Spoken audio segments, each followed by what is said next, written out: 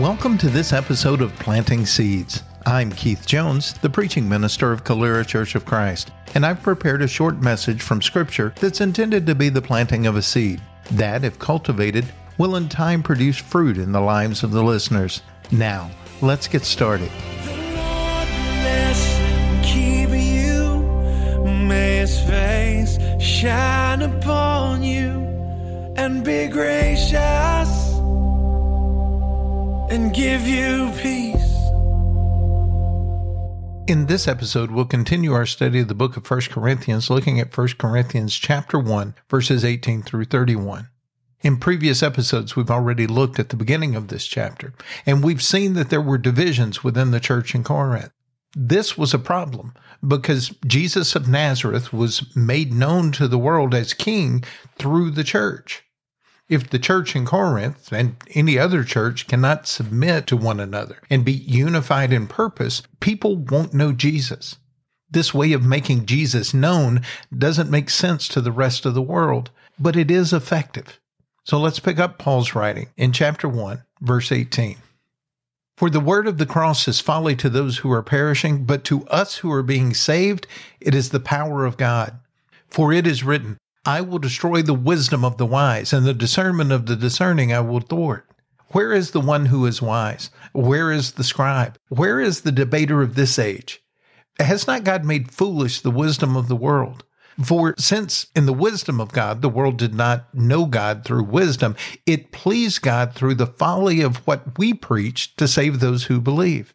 For Jews demand signs and Greeks seek wisdom, but we preach Christ crucified, a stumbling block to the Jews and folly to the Gentiles. But to those who are called, both Jews and Greeks, Christ, the power of God and the wisdom of God. For the foolishness of God is wiser than men, and the weakness of God is stronger than men. For consider your calling, brothers. Not many of you were wise according to worldly standards. Not many were powerful. Not many were of noble birth. But God chose what is foolish in the world to shame the wise.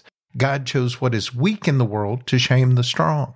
God chose what is low and despised in the world, even things that are not, to bring to nothing things that are, so that no human being might boast in the presence of God. And because of him, you are in Christ Jesus, who became to us wisdom from God, righteousness and sanctification and redemption, so that, as it is written, let the one who boast in the Lord.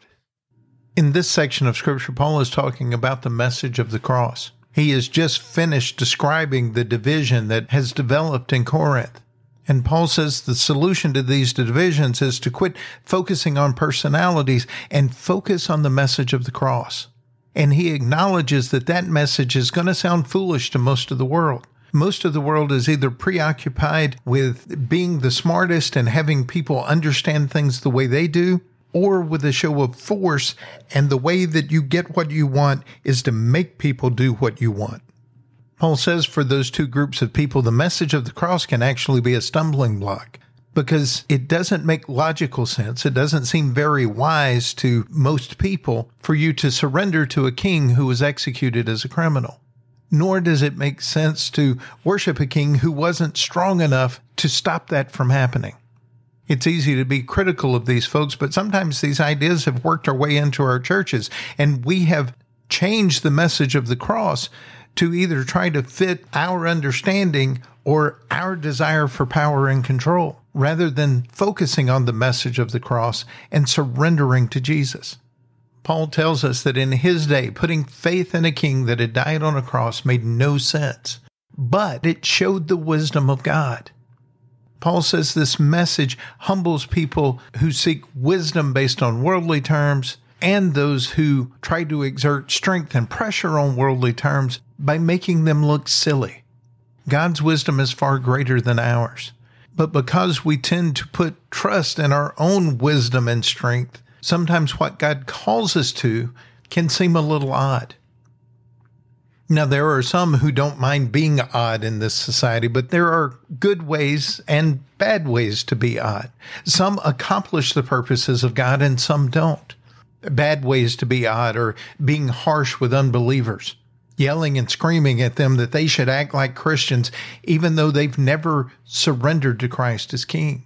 This is made even worse when those people who have those expectations are guilty of very public sins themselves.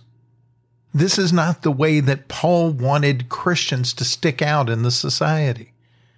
Christians also should not be standing out from the crowd by celebrating the demise or the destruction of someone that they don't like or they have deemed as bad. And we also don't want to be known for being quick to tell people what they should do without actually listening to what they're going through. These are all terrible ways to be odd in our society. We shouldn't be known for these things.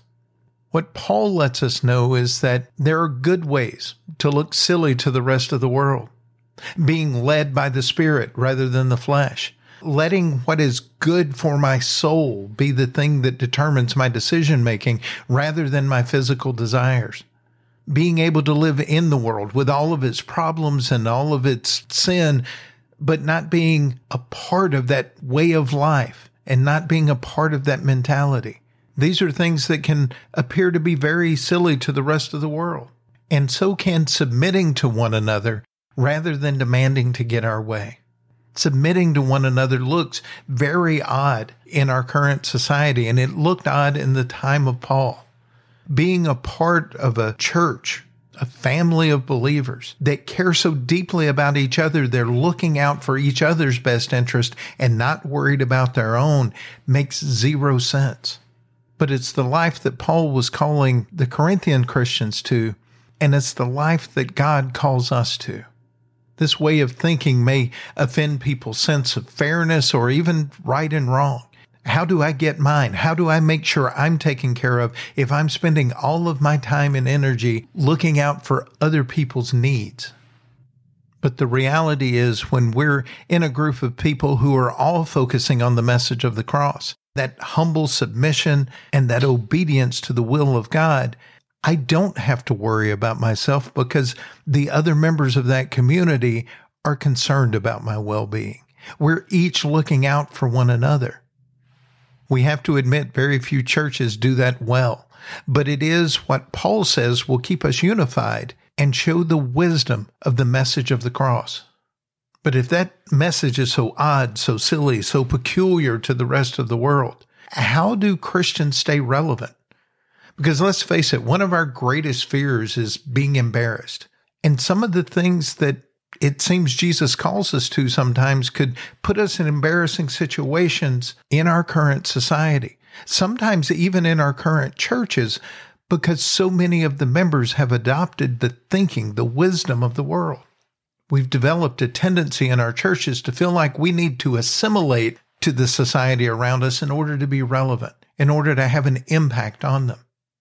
But the reality is, thinking like the world and doing things the way the world does is what has led us to all the dissatisfaction and turmoil in our current society.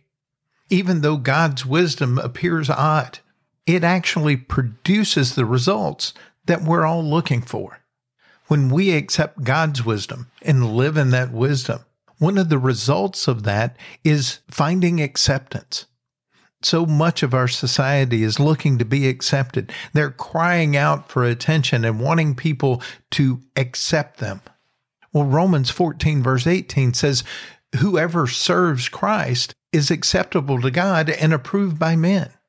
We can experience that kind of acceptance when we go about life the way God has called us to.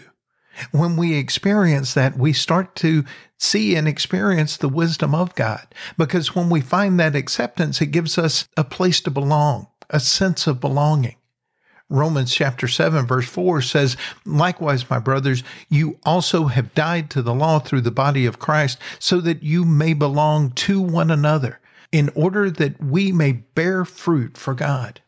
Focusing on and understanding the message of the cross, understanding the humble, submissive obedience that is a result of that message, gives us a place to belong.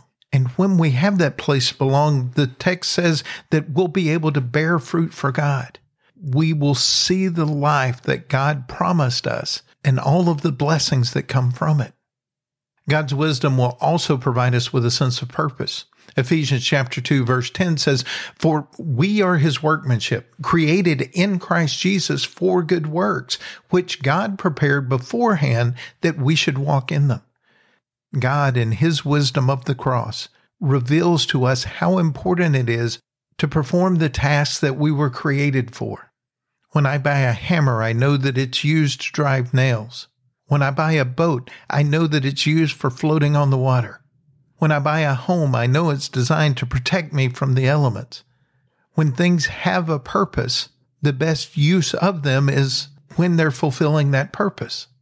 For disciples of Christ, the best use of our lives is to be used for the purpose we were designed for, and that's to do the good that God has given us to do. And all of that can be summed up in one word: love. God's wisdom provides for us the opportunity to give and receive love.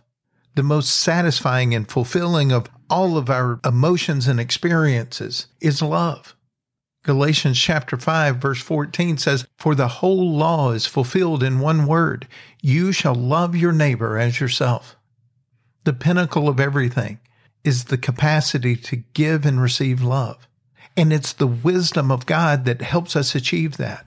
We live in a society that has so distorted the meaning of love and offered so many different paths in hopes of achieving love that we've lost the message of the cross and what it means to love and to be loved.